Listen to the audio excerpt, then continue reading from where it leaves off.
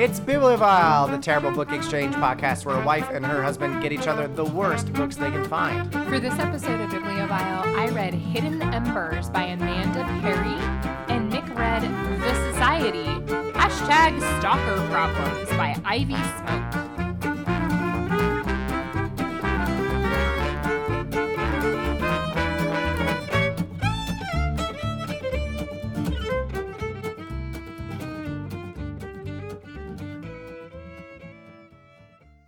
It's Bibliophile, the terrible book exchange podcast. My name is Mick Dickinson. And I'm Susan Dickinson. And we are back here once again in a morning recording to bring you these book reports about just the worst books. And this is another Kindle exclusive edition. We did not make it to the library this time, and so we are currently working with the dregs of what Amazon has to offer. And that's saying something. It's gonna be a rough one, friends. There's a reason I wanted to do this as a coffee episode.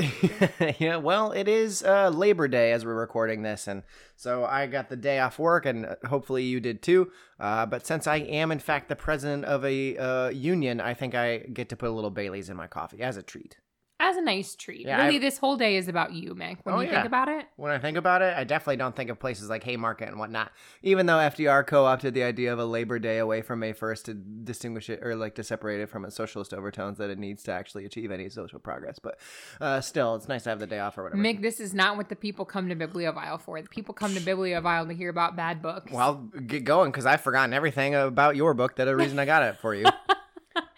My book could not make up its mind what it wanted to be. What is your book? Like, I've completely forgotten. It is called Hidden Embers. That does not help. And it is book 1 in the Chosen One series. Yeah, you got me book 1. Shoot. And I remember. You remember? I remember why I got it for you. Why'd you get it for me? Because I saw one of my students was sitting close to me with that book on the desk, and I thought it looked so YA, like the cover. And then it was called Hidden Embers, which is also a very just bibliophile title. And then I went online to research it, and wouldn't you know it, I said, I think this one's going to be a good choice. Yes. This is classic bibliophile in so many ways. Just the whole concept of someone having hidden powers. There's a council. It's not shifters. It would have been better if it had been shifters, but instead it's elementals, which I feel like we've definitely had some bibliophile elemental stuff before. So like your usual air, fire, ice, and stone. Yeah, exactly. Oh, that is a throwback to I know. early seasons. There was that. What was that book called? It was something about spiders. Yeah, Spider's Bite or Spiderweb or something. Yeah, but anyway, this book I thought was going to be just the quintessential bibliophile setup where you learn a little bit about the character, then she discovers her powers, and then we sort of take off from there. You know, like a book, like pacing. This one took exactly 50% of the way through the book to introduce the supernatural element, to introduce the world. And it wasn't like there was so much backstory that we really had to cover that it took half of the first book. They just really wanted to wallow in how sad our main character is. I think that one of the worst things to happen to, mass market books is the introduction of the like assumed trilogy. And so they're like, well, I'm not pacing for this book. I'm pacing for the entire trilogy. And you're like, no, I still need to be able to read this specific book. Exactly. Like, this also has to be readable. And it didn't help that everything that happened in the first 50% was exactly the same. Like, it wasn't that there was a ton of plot. It was just the same thing happening over and over, and it was so depressing. But we'll get into that. Like crushing pop cans? I also want to talk a little bit about one of our other favorite bibliophile tropes. Mick, can you guess what color our main character's eyes are? It's gotta be violet, gotta be gray. You are correct. So in this book, our main character, I think her name's Riley. I already forgot. Goes to live with her. She is 17.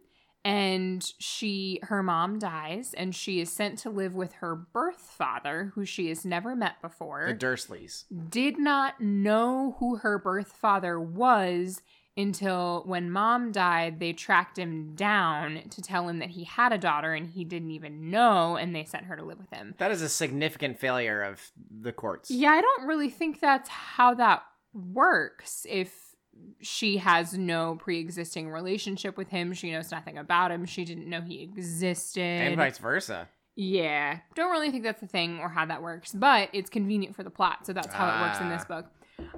She meets him for the very first time at the airport when he comes to pick her up. My eyes widen in shock as I look into his. I've seen them before. Every day when I look in the mirror, they're bright and round and the same electric violet blue as mine. It's a rare color, not one I've noticed on another person before. What would violet blue look like? I don't like that it's just like, you can't just mix two colors and have them be both of those colors. Like, purple mixed with blue is just like a really dark blue, right? But that's what Bibliophile does, is it picks eye colors and mixes them together to demonstrate that their character is interesting. Also, no one has ever noticed that somebody else looks like them like that. Like, he and I have the same nose. Like, I could not pick my own nose out of a lineup if you... No! Yeah. Yeah. Unless there's a booger hanging out of it. I can tell, like, looking at my own family, I can see similar features, but, like, if I saw a stranger that had my exact same eyes, I do not think I would notice that at all. No. Well, that's what makes you're not special like she is. Exactly. She's the chosen one. She's the chosen one. So here's where this podcast on this nice Monday morning with our coffee is going to take a really depressing turn as we get more and more into Riley's backstory. Riley is coming from a situation of some pretty extreme abuse. She was raised by her mother, who told her every day that she didn't want her and that Riley ruined her life. And well, no wonder they sent her to live with the dad, even though he didn't know her. Then her mom died in a fire, and Riley was sent to live with her dad. So here's I'm just going to read you snippets of the backstory. According to social services, they know a little bit about what happened, but no one knows the full story, not even the police. Telling anyone would be the same as signing my own death certificate. I've learned 2 extremely important things over my 17 years. Never trust anyone and keep my mouth shut. Rules to live by in my world. So I'm not going to read all of the depressing things that I highlighted because that's just going to be a real bummer this morning. But we get little snippets of what happened when her mom died through Riley's nightmares. She has really terrible nightmares. She started a fire on accident because she's a fire elemental and she's the chosen one. Correct. So she thinks she killed her mom, but it turns out her mom's boyfriend had actually strangled her mom to death before Riley started the fire, and that's why Riley lost control of her powers and started the fire. This is another in a long list of examples of, like, teenagers want to be adults really badly, even though they don't say they do. They want to be adults really badly, and the first thing they try to do to make themselves be adults is to find significant problems in their lives, like to create them if they don't have any. And so that's why teenagers are like dramatic and everything, is because they think that being an adult is always being in a fight with somebody. They think that struggles make them interesting. Yeah, and so this is a teen lit book, and it's like, well, she had to kill her mom with fire, but also there was a strangulation because that's what makes books deep. And I think it's also this thing of we can't have a female character who doesn't have an incredibly abusive and traumatic backstory. Like, well, it's another in the long list of trauma equals character. Yeah, exactly. There are so many things I think that could have made this character interesting, but instead we rely entirely on the sad abusive backstory. Like, that's the entirety of Riley's character. It's a real bummer. Might fuck this whole thing up. She goes to live with her dad. He lives with his wife, Leanne, and Leanne's son, Jackson. And then 2 of Jackson's really good friends, his best friend, Caleb, and then Caleb's sister, Cassie, are living with them temporarily while Caleb and Cassie's parents are out of town. These are all, like, between 17 and 21 year olds. So there's our love quadrangle then. Well, so Jackson and Cassie are very much committed to each other. We'll learn more about that towards the end of the book. And then Caleb instantly just becomes very protective of Riley. That means he loves her. That means they're soulmates, wouldn't you know? Destined for each other. What isn't it so crazy that out of the almost 8 billion people on Earth, yep, she got put into a house with her soulmate? Crazy. One really interesting thing is that Riley's dad and his family are super rich. Like super, super, super rich. And so there's this whole thing about like Riley is adjusting to being in a non-abusive environment. She's also adjusting to being around wealth. And I think you could have cut the entire abuse backstory and it would have been almost more interesting and established just as much of her character if it was just like she grew up in a situation that was fine, but she was poor.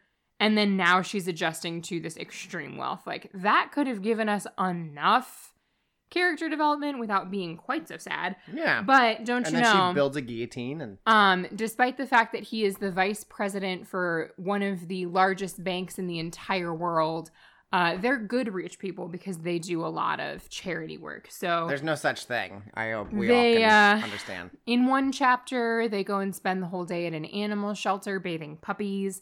And then the 6 of them work on building a house for the less fortunate. It's our monthly charity work. Hopefully it will be as much fun as last month at the animal shelter, Riley says. I love the idea that it's like, okay, we're going to help out at the animal shelter. And the animal shelter's like, okay, thank God you're here. We've got all these puppies that need petting. We have not been able to get to our petting schedule. When in reality, it's like, okay, you need to clean up so much shit and express so many anal glands. And please, actually, can you just buy us things? Buy us food? Yeah, instead of coming to volunteer, can you just give us money? That would actually be better. But Susan, we can't punish success. Oh, no, of course not. We can't punish success. So one of the ways that we express Riley's trauma is her terrible stutter. So she stutters over everything, but wouldn't you know it, slowly over the course of the book, her stutter goes away, especially when she's with Caleb because she feels so safe with Caleb.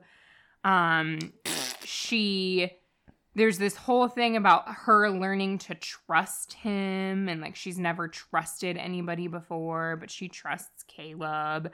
And then there's a really depressing scene about like taking her shopping and buying her things. And it's just like, I highlighted a bunch of it because I was going to read a bunch of it to illustrate how much time this book spends on her backstory.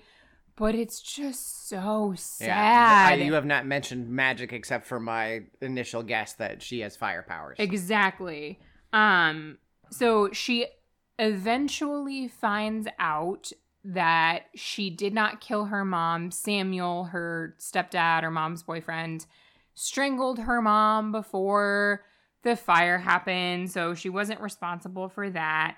And then she learns that she's an elemental. This is exactly 50% of the way through the book.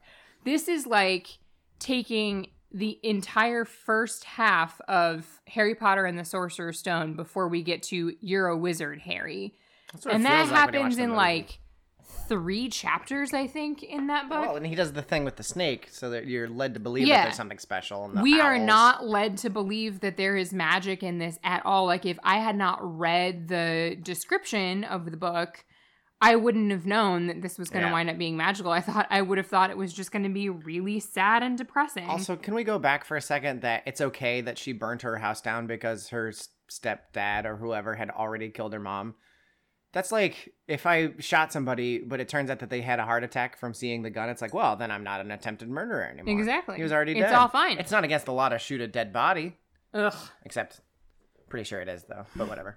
Do you want to hear some funny, terrible writing in the explanation of elementals? Sure. Elementals are a lot like humans, but we're a different race. Oh, good. Our craniums are larger in these sections. We evolved right along with humans. Elementals originated when the gods and goddesses walked the earth. Some of them procreated with humans, and elementals were born. So they weren't they did not evolve. Exactly. Most humans didn't like the idea. So when the gods and goddesses were sent above, by whom? The humans and the elementals separated. Over time, the humans forgot about our existence. Why? Normally, for a person to be an elemental, both their mother and father need to be elementals. The only reason I never told you about us is because your mother was not an elemental. There should be no way for you to have blah, blah, blah, blah, blah. Wait, so the magnificent, very nice, very good guy, rich guy is also just a different sort of breed than the abusive, poor mom. Yes. So in elevated form. This is a great little symbolism of just rich people have better genes. Great little allegory for something. If you're poor, it's in your DNA. Yeah. How did he know that she was not an elemental? When we master our element, our senses are enhanced along with other things. We can sense other blessed elementals, which is how Dad knows your mom was only human. Okay, cool. Then apparently when an elemental turns 5, the gods and goddesses bestow an affinity to control a specific element upon them. It's always one of the 4 elements: earth, air, fire, or water. From 5 until the elemental turns 13, they're trained in how to control their element. We have special schools for elementals, but I'll explain that later. So of course she's missed out on all this. Like, she didn't know that she was an elemental. She didn't do the thing when she was 5. She didn't go to the special fancy school. They might as well hand you a brochure. Like, hey, just read up on this real quick. Every elemental goes before the council. Of course, there's a council to be tested. If you prove you can control your element, then the gods bless you. It's an incredibly strange feeling. The council member who represents your element will hold hands with you and say something that's sort of like a prayer, and you feel a jolt, kind of like if you stick a fork in an outlet, but not painful. You also get a slight sting wherever your mark ends up. You get a mark. Yeah.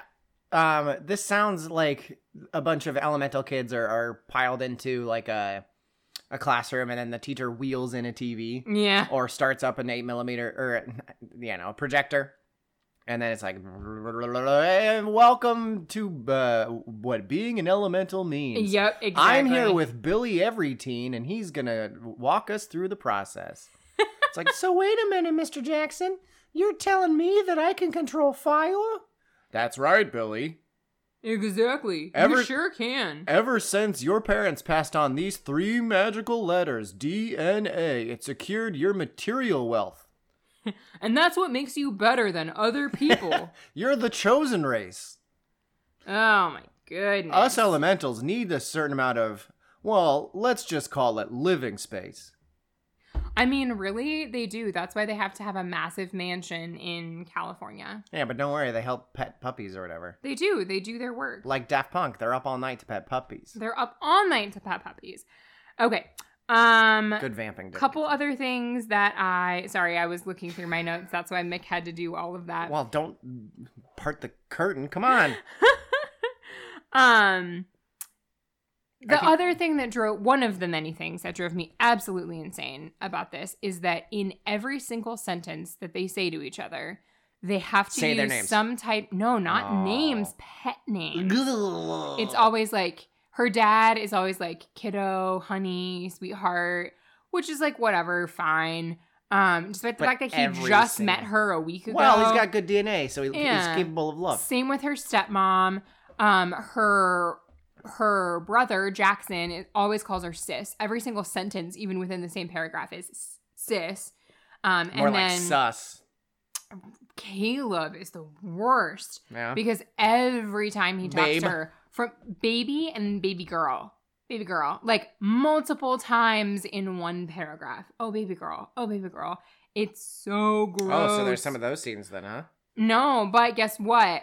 There's a reason that Caleb has been acting the way that he has towards Riley.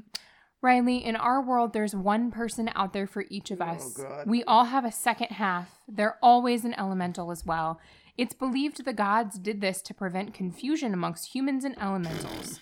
Can you imagine finding out the love of your life could control an element? Not exactly the easiest thing to tell someone. Though I have to say you're taking this whole thing quite well. So let me get this clear. This wonderful rich guy who's raising her in a loving environment also porked her mom in a one-night stand situation and then just like peaced out. Correct. Great guy. Yep, great guy. But it's like, okay though, because a few months after he helped Riley's mom conceive Riley, he met Leanne, who's his soulmate. And then, wouldn't you know it, his partner, so he's the VP at a bank, his business partner and best friend also has 2 children. And so Jackson, his stepson with Leanne, is conveniently soulmates with Cassie, the business partner's daughter. And then his daughter is conveniently soulmates with Caleb, the business partner's son. Fucking hate teenagers. So we're really just consolidating our power and wealth here, which is really nice. It's some sort of like, it's a class interest or something. I know, it's crazy. This is some monarchical bullshit. Secure the bloodlines. I was hoping this is the reaction that you would have to this whole thing. You know it. But when they first explain the concept of soulmates, Riley gets really upset because she thinks that there's a soulmate out there somewhere for Caleb, and she's been like falling for him when he has an existing soulmate. And it's like, no, baby girl, you're my soulmate. You're the only one for me. I knew it from the moment that I first laid eyes on you when you were sent to live with your father that you didn't know after experiencing extreme trauma and abuse. Yeah. But all I could think about was that you were my soulmate and I wanted to bone you. Do you know what's awful is that think of how many teenage girls are sitting in their beds and like sighing about this, like, oh, Caleb. Wouldn't that be amazing? If only I had a boyfriend who was classically handsome with a perfect chin.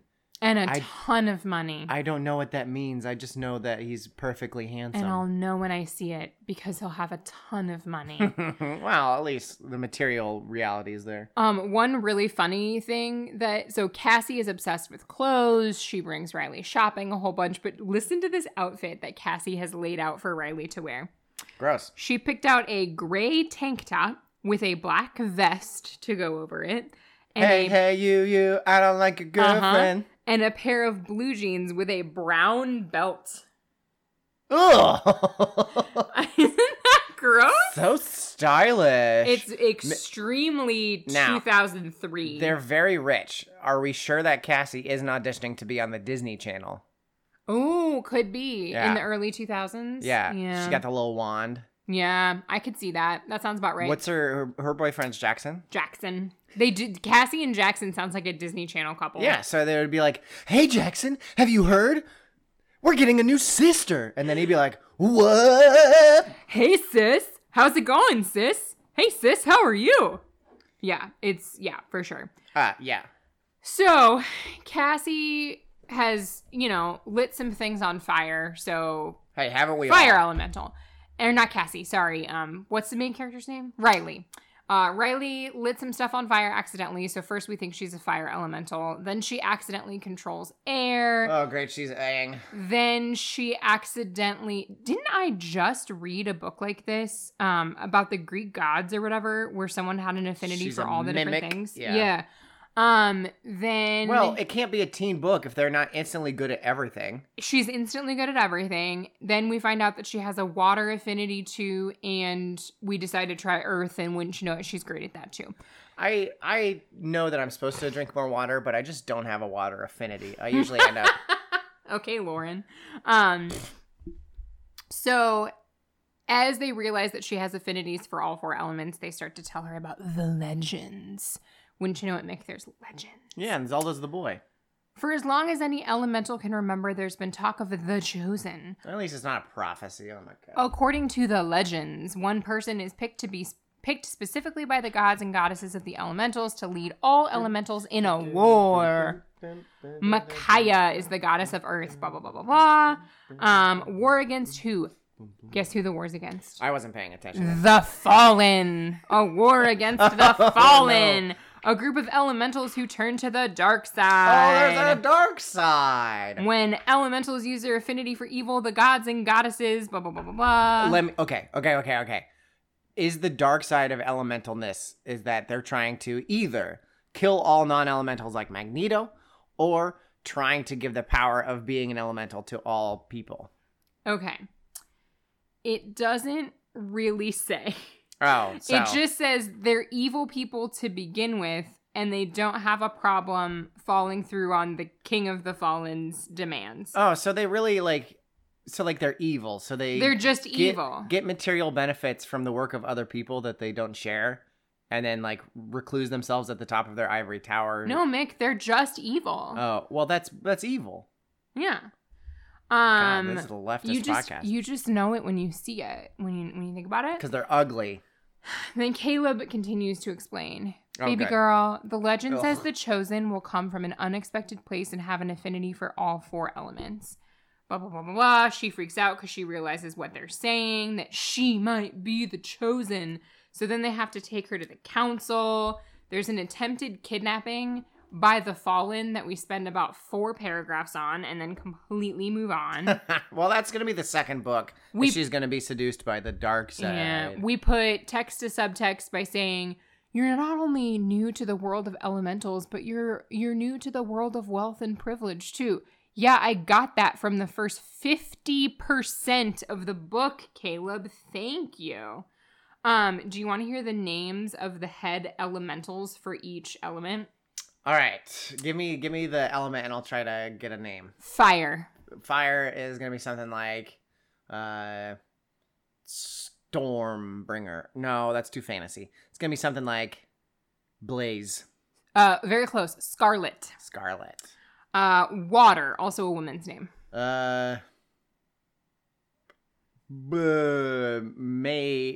Something with mermaid in it. Misty. Oh, that's from Pokemon. I should have known. Earth, man's name.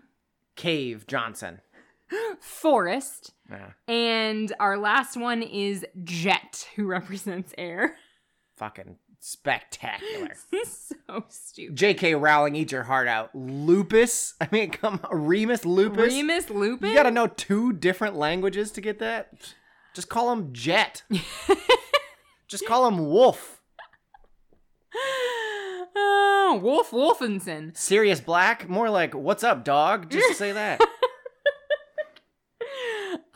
In order to prove that she's the chosen one, she has to make a diamond because it uses all 4 of the elements. Love when I get air in my diamonds. Mm-hmm. And they're wet. It would just be earth. It's only earth. Yeah. And I guess pressure. Earth. Yeah, I don't know. But she has to make a diamond. So then they go through the whole ceremony where they bless her or whatever. And so she gets blessed by all 4 of them. My entire body jolts, a heated shock coursing through my veins like lightning. It isn't painful. It actually feels right, like I'm home. I love it. I hate it when Teen Lit has an orgasm scene in it.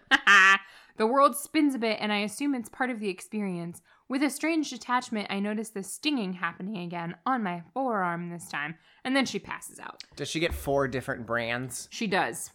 Because she's the chosen one. She gets a big blue arrow in the top of her head? Yeah, basically. Is there a big rideable dragon bear thing? So no, that would be really cool. It's an air bison. Appa. Gangnam Style? Exactly. Timely reference. Very timely reference. So she passes out. Looks like a wiener. She passes out and comes to in basically outside of time and space, and she meets the gods and goddesses of the elementals. Are they extant within our world's mythology? Nope. Yay! They just have kind of random names. Good for her. Yeah. Good for the writer. They confirm you're the chosen one, blah blah blah. She says, and she's stuttering the whole time, but I'm not going to say the stutters. But I stutter. I'm just some girl, a nobody. I didn't even get these powers until my 17th birthday. My mother wasn't even an elemental. How is any of this even possible? How can you expect me to lead people when I can't even talk to people? This isn't even a realistic stutter. I'm looking over here. I know. Whatever. I feel like most of the time folks stutter on the first word in a sentence. Like there's specific consonants that people stutter on. And what's more, they usually take they pause. Yeah. They don't just do 3 letters and then say the word. And then 2 words later, they say 3 letters again. Turns out her mom was an elemental, but she was never blessed. They're very proud of her, but guess what? Guess who one of the generals of the fallen army is? The stepdad. The stepdad. Oh Samuel. My God, I'm good. Samuel. Mm-hmm. Samuel Morningstar. Probably something like that. What am I supposed to do now? I ask, panicked. You will know when the time comes. That's for the sequel. Exactly. Okay, so she wakes back up. She's talking to her family and says, I have so much to tell him, so much to tell all my family. The future terrifies me, but in this moment, wrapped in my soulmate's arms, I believe everything will be okay. We'll stop Samuel and whatever evil he and the other Fallen are planning. All I need to do is trust in them and learn to trust in myself. And that's the end of the book. Very nice. I have to say, at least... Was that very nice? At least there's a... Well, it's over, which is very nice. At least there's a theme stated and, like, a character arc of... At the beginning, she's like, I can't trust anyone. And then she learns to trust people. Yes, so. But it is not only illustrated to death, but also they say it specifically 1,000 times. Like, it's not doing too much telling and not enough showing, or too much showing and not enough telling. It's doing too much of both. Like, I get it. It's like if Gatsby turned around and saw Nick on the dock and I was like, you see that green light? I'm hoping for that. I desire to be able to actually reach out and get it, because then it represents that I'm achieving my goal. Yeah. And Nick would be like, but Gatsby, it's across the lake. You can't reach out and grab it. C'est la vie. You're so true. I'm still going to sit here and hope and continue to think that maybe someday I'll be able to reach it. I'm going to get into my boat and beat against the current. Yeah. It's just, it took so long to get to such a stereotypical place. Like, you did not need to take 50% of the first book to get to establishing the fact that we are in a supernatural world. I feel like this probably could have just been one book, but now everything has to be a trilogy. And so she spread it out super, super, super far. For Caleb. To try to make, like, turn it into 3 books when it could have just been 1. Yeah. Blah. Anyway, so I did not super love that. How did you feel about your book, Mick? Well, you know how sometimes on Bibliophile we fumble and you accidentally get a good book because you don't, like, sometimes it's better than the cover would suggest or the back of the book or whatever. Yeah. This one, I thought you did a tremendous fumble, because when I went to go buy it from online, it was #1 in adult humor. I think that was a fluke. It's called the Society #Stalker Problems, and I thought the #Stalker Problems was like a subtitle or something. Marketing tool. It's like part of the title. And so what is #1, and it's so blasé, it's just like, yeah, it's 50 Shades of Grey, but and it's in humor. I thought it was going to be like a tongue-in-cheek parody. Like when we said we were going to write a parody of sci-fi urban fantasy stuff. Yeah. I thought it was going to be a tongue-in-cheek thing about that. Listener, it was not. It was not a tongue-in-cheek parody. Was it funny at all? No, it was fucking awful. And I'll get to it. Speaking of pacing issues, I did not finish this book because I got to... You still have quite a few notes, though. Oh, yeah. I suppose let's start with the story, and then we can get into the pacing issues. At 3%, I figured out that I was not a deconstruction. It was not a satire. The plot of this book is that we have a woman who is our narrator, who is possibly the stupidest character ever in fiction. Oh, no. And it's played for laughs that she's like, oh, and I panicked or whatever. And it's like, no, I'm worried about your ability to live a human adult life. I really am worried. And so she accidentally flung oil onto a fire, burning a date's dick. Apparently in a previous book. I don't know if she's the character or she was a side character in it or something. But she's now sworn off. How do you accidentally fling oil into a fire? I don't know. It was called The Incident, which we're told about basically every chapter instead of leaving in the backstory. Good. So we open on her divorce day. She finalized her divorce. Good for her. And she is at a smoothie shop and she can't think of what to order. So she blurts out the grossest one on the menu. Oh my gosh. And now she's going to have to... What is the grossest one on the menu? It's something with kale or some shit. I don't care. And so she takes her smoothie, spills on herself on the way out of the thing.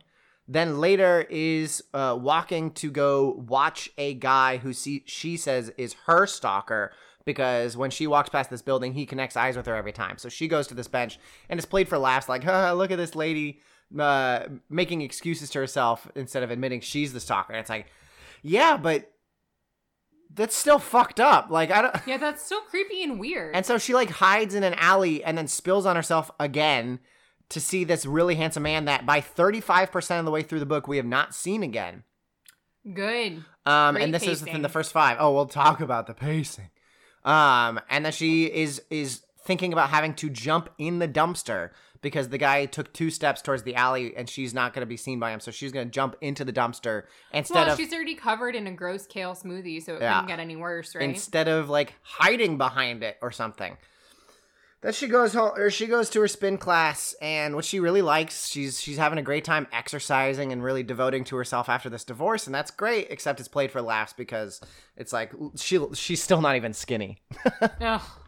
Can you imagine she's short, exercising and not being skinny? She's short and has a huge ass, and it's like, oh my gosh, I can't believe I'm still not as skinny as. And it's like, do you know what trends are right now? And also, just like bodies are different. Yeah, you're short. It's fine. So she gets taken back by her, I don't know, sex fiend friend, the Wild Child, and they have this long list of single girl rules that I'm not even going to begin to talk about, and it's once again played for quote unquote laughs because there's like hundreds of them. These rules. Ew. Yeah. Do they write out all 100 of them? No, but they'll come later. They write out, I think, the first 10 or so. So she gets brought back to her own apartment, and she opens up, and there's a cop in there. The cop is in her apartment with the lights turned off. They turn it on, and she notices that he's built and handsome, and the cop says, "You've been a very bad girl." So she streaks through the apartment, apparently past the cop, and starts running out of the fire escape.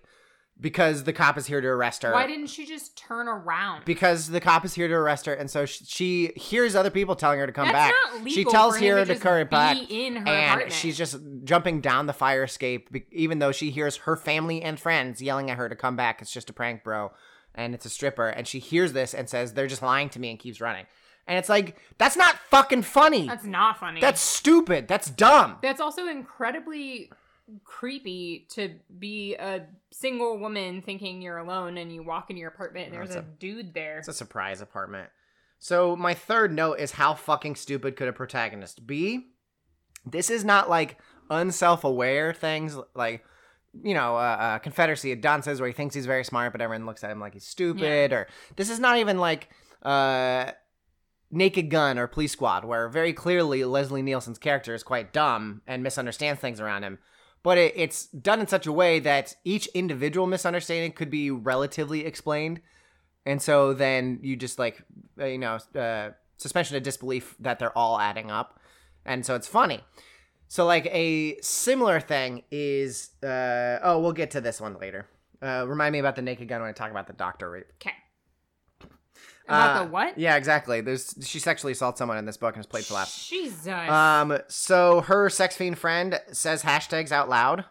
Oh, no. No one ever does that. No one does that. This and the Ghoster book I read from a little bit ago have the same protagonist where they're constantly overthinking and they're addicted to their phones, but this is played for laughs. All the other one was played as a moral tale. Chapter 6 was already 7% of the way through the book. So I said this either has a sizable postscript, like a look at my next book thing. Yeah. Or it has completely fucked pacing, and it might have a postscript, but it also had completely fucked pacing, because she at this divorce day party gets a black envelope with lace inviting her to the society, which is wait, we're still on her divorce day? Yeah.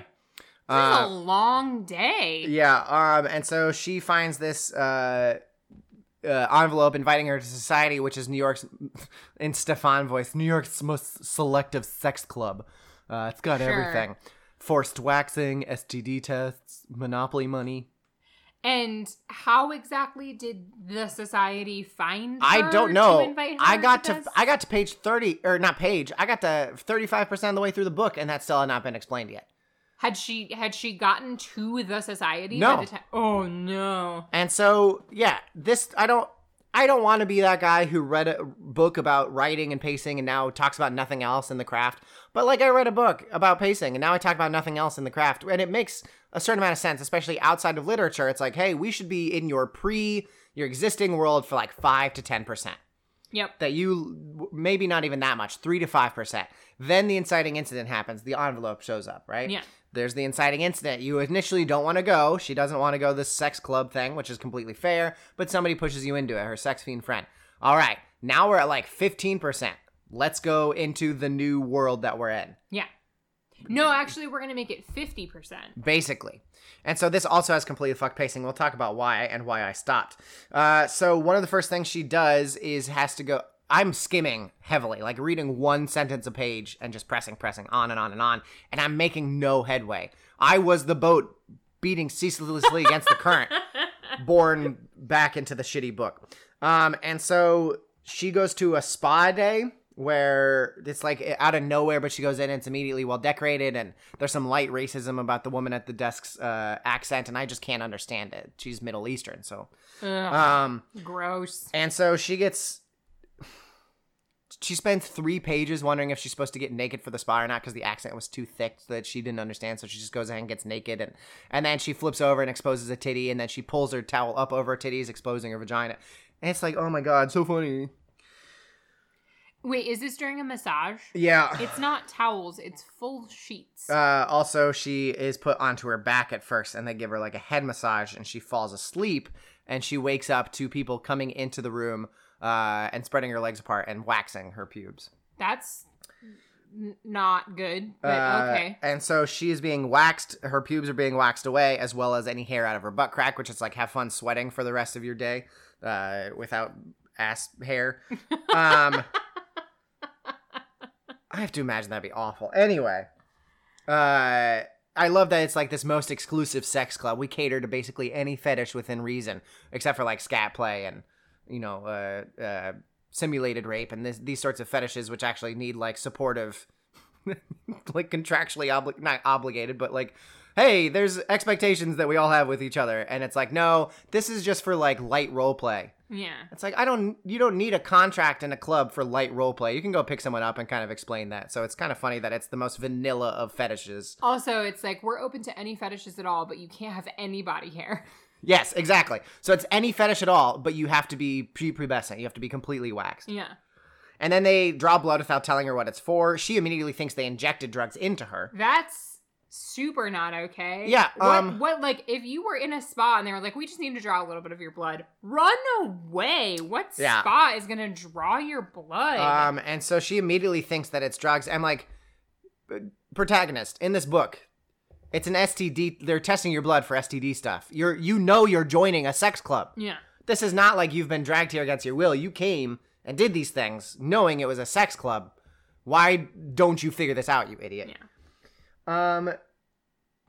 It's like if what it takes to be funny, if the only way you can get her into funny situations is to have this single stupidest person I've ever seen. It's weird. So this brings us to this thing. She's going to a doctor's appointment to see if she got drugged or not.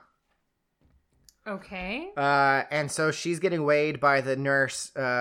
She goes in originally for a gynecology and then asks to be seen by a different doctor. It's like, why did you set up a gynecology thing? Whatever. And so she's getting weighed and she's complaining about being 5'2" and 112 pounds. Gross. Just go away. Stop with your stupid fat shaming nonsense. And so throughout this, we've been getting stuff. We've got this party where they come over and they're talking about the society and they're reading the contract. So we get to read the contract of the society, like the rules of the society.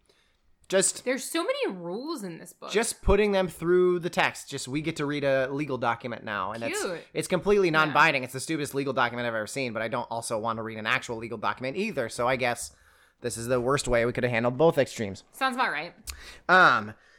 And so one of the things is they never use any money, but for fetishes involving money, if, I don't know, like a sugar daddy situation or something like that, whatever, they're going to use Monopoly money. And of course, it's for only the richest people in New York to get into this. So it's like, why not just use regular money? Yeah. And so she wakes up after a blackout to find that she bought thousands of dollars worth of Monopoly board games. This is a protagonist that at the beginning of the book was worried that her credit card or debit card was going to get declined on the smoothie. So then how was she able It doesn't fucking matter. It's a terrible book. And so she wakes up to thousands of board games for the money. I'm like, I'm pretty sure you just buy the money, you fucking idiot. Mm-hmm. And then she bought a wig. And she's like, where did I buy this wig? And it's only like 80 pages, so 5% later, that it's like, oh, you are going to take on this persona you told me, and you're going to be Raven Black. And instead of wearing your red hair with your pale, freckled skin and big tits that no one could possibly be attracted to, you know, everyone hates pale redheads with big tits. You're going to put on this black wig. Anyway, she goes to the doctor's exam after that. And so she's thinking that society could start any time. Anything could be. And it's like, no. Literally, I just read a legal document that says you will be noticed ahead of time. You'll be like told ahead of time with a place to go. Yeah. Your role, you have to say yes to it. You'll be like fair warned in advance. So even the book is like, no, this is not a misconception. Yeah. And so does she think her doctor's appointment is a society event? And so the doctor is this handsome pediatrician. This like, oh, he's like 6'3". Why is she seeing a pediatrician? Because he was the only one on staff that day. I'm like, that's a bad hospital. That's not how that works. I know. And so he's going. He has to step out for something, but I'll come back. And so she just spends the next 5 pages fantasizing about what he's going to do to her. We don't actually get any actual sex in this book. I read the Amazon reviews. No one ever fucks in this. Ugh. Which brings me... It's a book about a secret sex society and there's no sex in it? I know. And wait until the end to talk about why that's an especially bad idea. And then the doctor comes back and he's like, okay, well, you said you wanted something with a pelvic thing. And it's like, their gynecologist was just in here. Why is the pediatrician doing this instead? And she's like, well, I can't possibly do that now because I'm soaking wet. Ew. Like, how hilarious. And so then she gets it into her mind through nothing. No anything to convince her of this, that the doctor is part of the society. So she starts trying to flirt with him. And I haven't been looking at quotes at all to tell you how awful this is. I forgot that I took them because then that would require me reading this book again.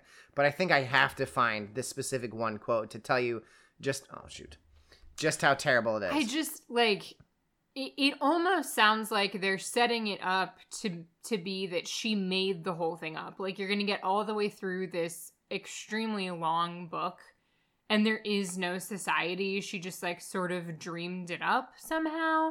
Because otherwise, how does any of this make any sense? Why would she think going to the gynecologist is a society event? This is gross. Remember when I said her friend talks in hashtags? One time she said, "Is he #gorge?" Like, gorgeous. Gross. All right. This is her in the doctor's room. She says, I thought I felt the lump in my boobs. And so he's going to feel her up. And he's like, okay, and he pokes her because it's like you don't get a breast exam in a doctor's office, and then you must be not doing it right. You have to squeeze him like this, and she reaches up and touches herself, and he's like, okay, if you're feeling discomfort in your breast, maybe due to hormonal changes. Now he's talking about my period. Either he was really bad at role playing, or he was into some seriously kinky shit. Yeah, those are the two options. You fucking moron. And not that he's a doctor and you're on a patient exam table. Ew, gross. She follows this up by saying, time to examine my pussy. I bet you'll like it more than grabbing little boys' balls and making them cough all day, you filthy pervert. Oh my god, that's disgusting. This was quickly falling apart. I thought back to my flawless fantasy. What had I done to seduce him then? That's right, the shirtless version of him and love my striptease. That was you jerking off. You're a fucking idiot. I can't... So she's trying to take off her bra. I got my bra undone and pulled my shirt off. I was about to slip my jeans off, but I started to panic. My big ass. What if he hates the stretch marks? She can't get her pants off, apparently. This is, like... She's gonna get arrested. Dr. Lyons caught me in his strong arms. Are you okay? He asked. Finally, we're getting somewhere. Now I am, I said as I leaned in for the kiss. One of my hands gripped his broad shoulders while the other wandered to his crotch. I grabbed his huge erect. No, he was flaccid, not even half-mast. Completely and utterly limp. Because he's at work. Whoa, he yelled, dropping me to the ground. The linoleum was hard and cold against my half-naked ass. Okay, no, this is totally inappropriate. He storms out of the room. Yes, well, because you just sexually assaulted a doctor. Well, that could have gone better, I muttered. Gross. Well, that just happened. So this brings me to my Naked Gun, this sexual assault. Like, no other way to put it. That was straight up and down sexual assault. Hilarious. So this brings me back to the Naked Gun comparison, where it's like, hey, Mick, you love comedies where the protagonist is really dumb and does a lot of dumb stuff. Why do you hate this one? And it's like, you gotta have a certain amount of, even if it's just a tiny little crack in which to slip into to make it make sense, you gotta have something to excuse the misunderstanding. Like, in a classic scene from the first one, he's at a press conference with a lapel mic, and then he excuses himself to go to the bathroom, forgetting that his lapel mic is on. Pretty stupid, but he's out of the room while he's pissing, so he can't hear it, but everyone in the room can. Yeah. In this book, it would be like if she was pissing in the actual room, and I was like, what's that over the loudspeakers? It sounds like peeing. Oh, that's so weird because I'm peeing too. It's like, what are you doing? Yeah. And so to bring it back to the lab or the doctor's office in the third one, which is the second worst one, also the second best, I suppose. He goes to infiltrate he's told that he's infiltrating a medical clinic, but he takes a wrong turn. He fills out the wrong form, and he is in the sperm wing, like a sperm donor clinic, and he's trying to fake an injury to get into the doctor's office to look through some files. And so he's trying to bluff his way through this physical, not knowing he's in a sperm donation thing, but he doesn't have any specific thing wrong. And so it's delightfully chaotic language that can be taken as double entendres. Yeah.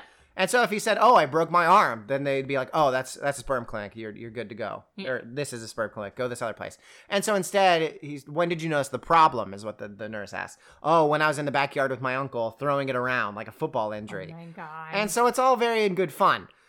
But then if this, once again, to take it back to if it was this book, then it would be like, so you're at a sperm donation clinic. How can I help you? And they'd be like, I jerked off my uncle a bunch. It's like, that's not funny to just be wrong. Well, and it's like, there was nothing that led her to believe that this doctor's appointment that she scheduled herself was a society event. Like you said, the book specifically said that it wasn't, that she would be notified. And it didn't seem like anything between her interaction with the doctor. There was no crack to slip into. There was no excuse to take on these, like the whatever. And so it's all very fucking stupid all the way down. And then I realized I was only at 30% of the way through the book. I eventually got to 35. And I'm like, God damn, this book has terrible pacing. And I have been like one sentence a page skipping. Yeah. And I am still not reaching any further through. And so I was like, this book is intolerable. No, not too many books have made me want to throw my Kindle at the wall as bad as this one. Yeah, you were struggling with this one. Murder Mamas, as much of a complete failure of storytelling, it was a car crash. You're like, you can't look away. Like, yeah. It was making me mad and like, oh my God, how? But it was also less than 300 pages, so that probably helps a little bit. And so I was like, how did this happen? I have to keep going because this isn't it's terrible, but I have to see it through. And this one was like, are you fucking kidding me? I'm going to throw this at the wall and then set it on fire and blow it up with dynamite. I can't. And so I'm like, how am I only at 30%? And I went back and I wanted to read some of the reviews. Like, do people think this is funny? And for a book that's that popular, there were actually quite a few 1-star reviews. Like, this person can't function as an adult human being. And that, like, when it is a character who very clearly can't function, like, it's not funny. Like, it's hard to laugh at something like that where it's so clearly like, this is just not working. Yeah. And so while I was looking at the 1-star reviews, I happened upon a little stat that made everything very clear. And it was that this book is 750 pages long. I think that qualifies as the longest Bibliophile book we've ever gotten for each other. I think it might. You've gotten me a couple of 600 pagers. Yeah, and like sci-fi ones, that like physical book. But I've finished them. Yeah, bud. Fine. Whatever. I feel nothing about not finishing this one. I made it to 35%, which is what? Probably a normal book. 210 pages, somewhere around there. Yeah. And so it's insane to think that I was supposed to keep going. I made it through a third of this. And the thing that made me stop is that it's like, look at this idiot bumbling her way through stuff. And then all of a sudden she's getting ready for her first society event. and she goes into her closet to try and find a dress, and she comes across the box of her missing, possibly murdered sister's stuff, where she just stops and thinks about my poor missing murdered sister. And I'm like, what? Fuck it. And I hit the eject button and shot out into space. And even though my parachute didn't open and I crashed and died, worth it. Had we heard anything about the sister prior to this? No, that was it. At 35, here's this new plot thing. At 35 of a sex book, we still had not even gotten to a society event. And according to the reviews, there's no sex in it. They'd never actually fuck in a book that's 750 pages about a secret sex society. Very alliterative. Rough. They don't actually have sex. That's rough, buddy. What kind of fucking book was this? I just don't, like... Apparently it's a more put together, like the tower made of blocks actually stands, unlike Murder Mamas where they actually built 3 half towers and then tried to stack them on top of each other, fell over. But what? That's rough, buddy. So yeah, slap that eject button like nobody's business and was out of there. I feel no regret. I used to feel bad when I quit, but like this one's not. I knew I wasn't going to finish it. I normally give you a pretty hard time about not finishing Bibliophile books, but this one I'm just gonna. It's all right. I'm glad you didn't finish it. Yeah, that would have been my mood. Oh man, that's rough, bud. Yeah, so good job on this terrible book. You found quite a terrible book, I have to say. Quite a terrible book. Yeah. I found quite a terrible book. Well, you know, solidarity to you and yours out there. I will try to make sure to get you a shorter one next time. Thank you. With that in mind, we are going to wrap it up. My name has been and will continue to be Mick Dickinson. You can find me on Twitter at Bibliophile, and you can find the podcast on Twitter as well. And I am at Susan J. That's S with 3 U's, SANJ. The intro music to our podcast is Babe of the Night by the band Elixir off of their album Rampant. Good night. Good night.